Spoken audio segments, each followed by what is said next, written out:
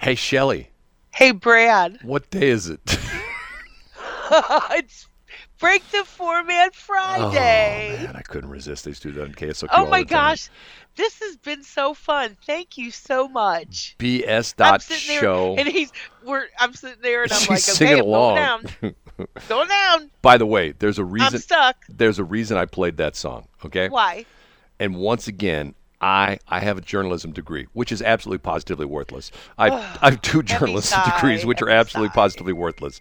So what's interesting about this is there's been some interesting talk lately about Eric Greitens, our former Missouri governor. Yes, there has. And Yes. part of it has to do with the fact it's sort of an interesting story. There's a guy who's suing the city of St. Louis Freedom of Information Act to try to find out all these documents that were used with Eric Greitens' trial. Remember, Kim Gardner charged him with something. I don't know what in the world she charged him. Taking a picture of a woman when she was naked or whatever the deal was.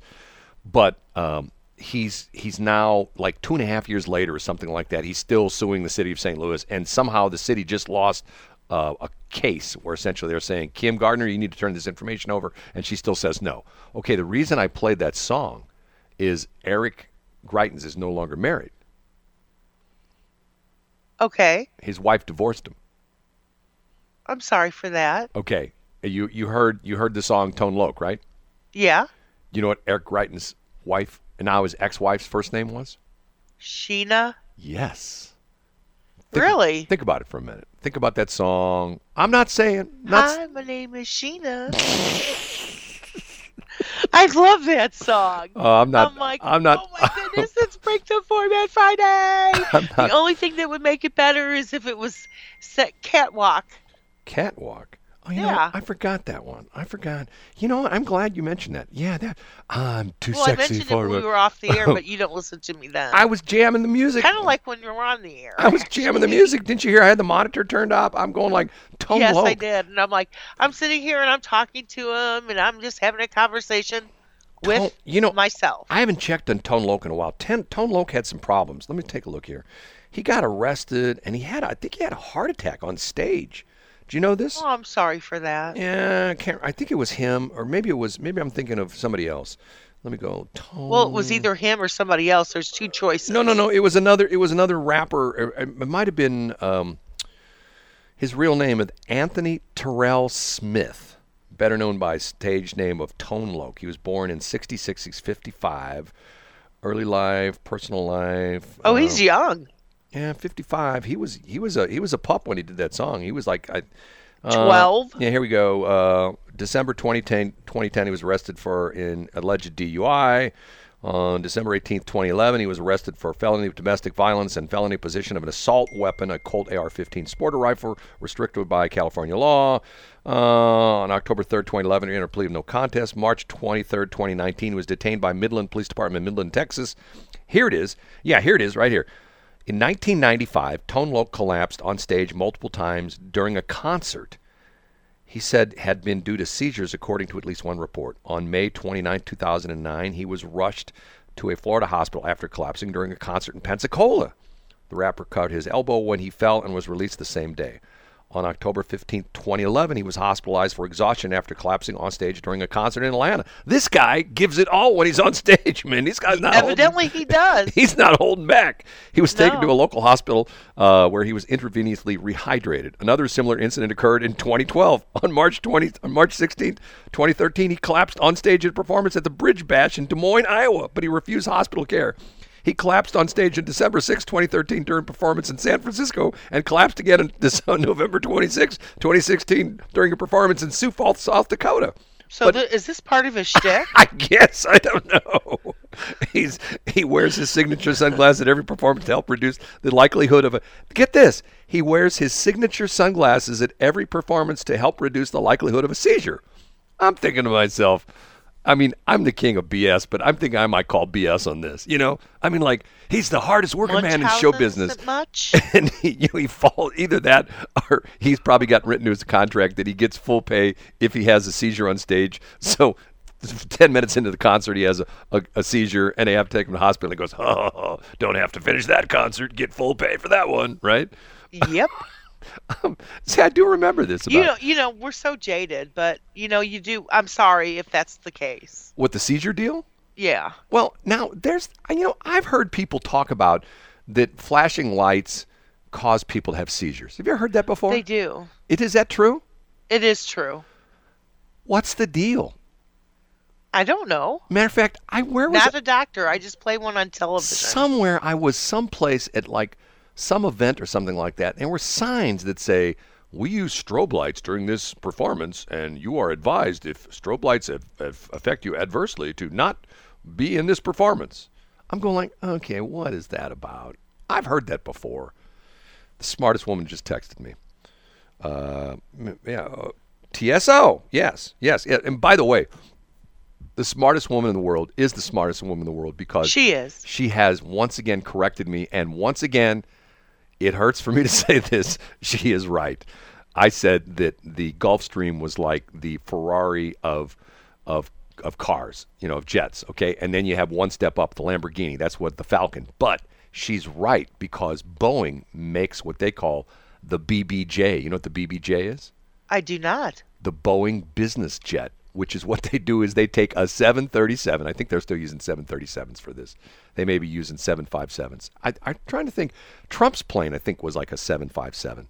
But I think they make it specifically in the 737 model, where essentially they turn it into I guess like almost like an apartment in the air, where you have like a shower and the whole bit, and you have like dining tables and refrigerators and food and drinks and bars and stuff like that and couches and beds and the whole bit. It's like an apartment in the air, and that's the Boeing business jet. And I think if you let me see, flying luxury, she's saying. And I think if you just for grins, I'm gonna look that up real quick.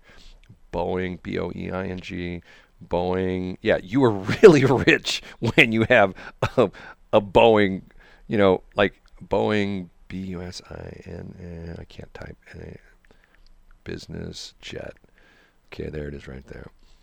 Yeah, the Boeing business jet series are variants of Boeing jet airliners for corporate jet market.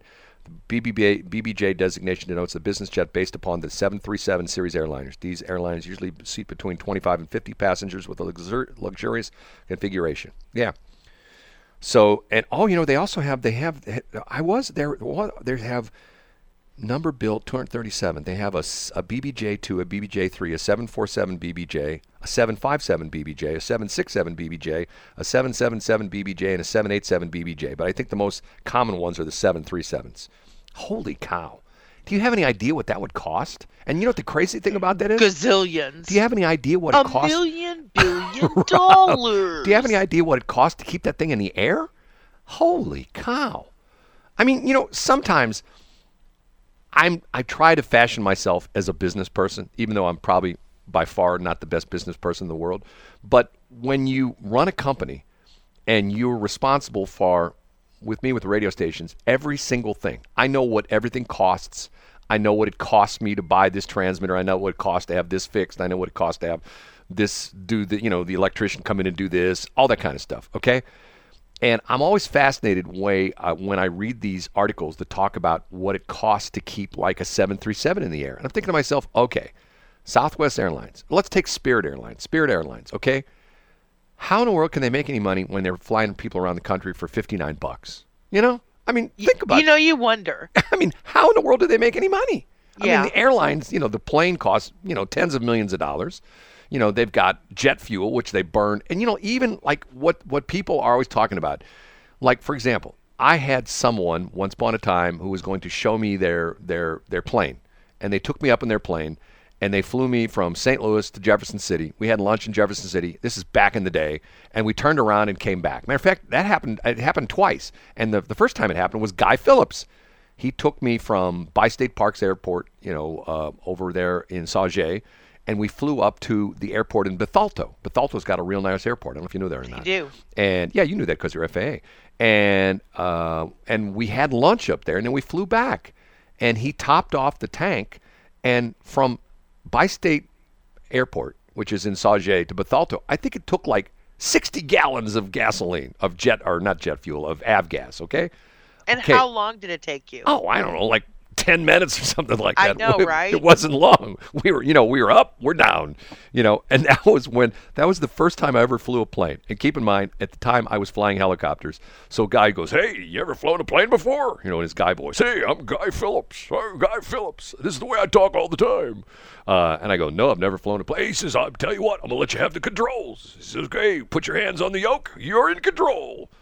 I'm going like, "Okay, this is it?" It was like it was boring. And he says to me, "Watch this." He says, "What's great about these small planes, if you get yourself into a pickle, they'll fly themselves out." So he did some crazy maneuver and something like that and just let go of the controls. Let go of the controls, and the plane flew itself out. And that may sound crazy to people, but unless it's trimmed up really weird, honest to God, that is why they teach you when you're learning to fly. And if good old Caleb were here to tell us, he would probably tell us the exact same thing. They tell you if you get into a jam, like you start to lose control of the ship, a lot of times if you just let go of the controls, it flies itself out. Now, think about that for a minute. You're driving down the highway and you hit That's what our cars are going to do. No, but not now. You hit a slick spot on the interstate and your car starts to slide. If you let go of the steering wheel and the brakes and just say, "Hey, my car's just going to figure out which direction it's going in, and it's just going to figure itself out, and we're going to be back going south on southbound 270, no problem," right? That doesn't work that way. Right? Do you know what my car has this button? Yeah. And it says auto hold. Right. I don't know what it's for. My car I have to look in the manual, but it does something. My car has this button. You push it, and it says, "Oh my God, you're in trouble." Yeah, that's called the starter, Brad. No, I don't have a starter button. I don't like those. I like a key. I'm an old-fashioned key kind of guy. Hey, we got to take a break. It is 7:44. Party far.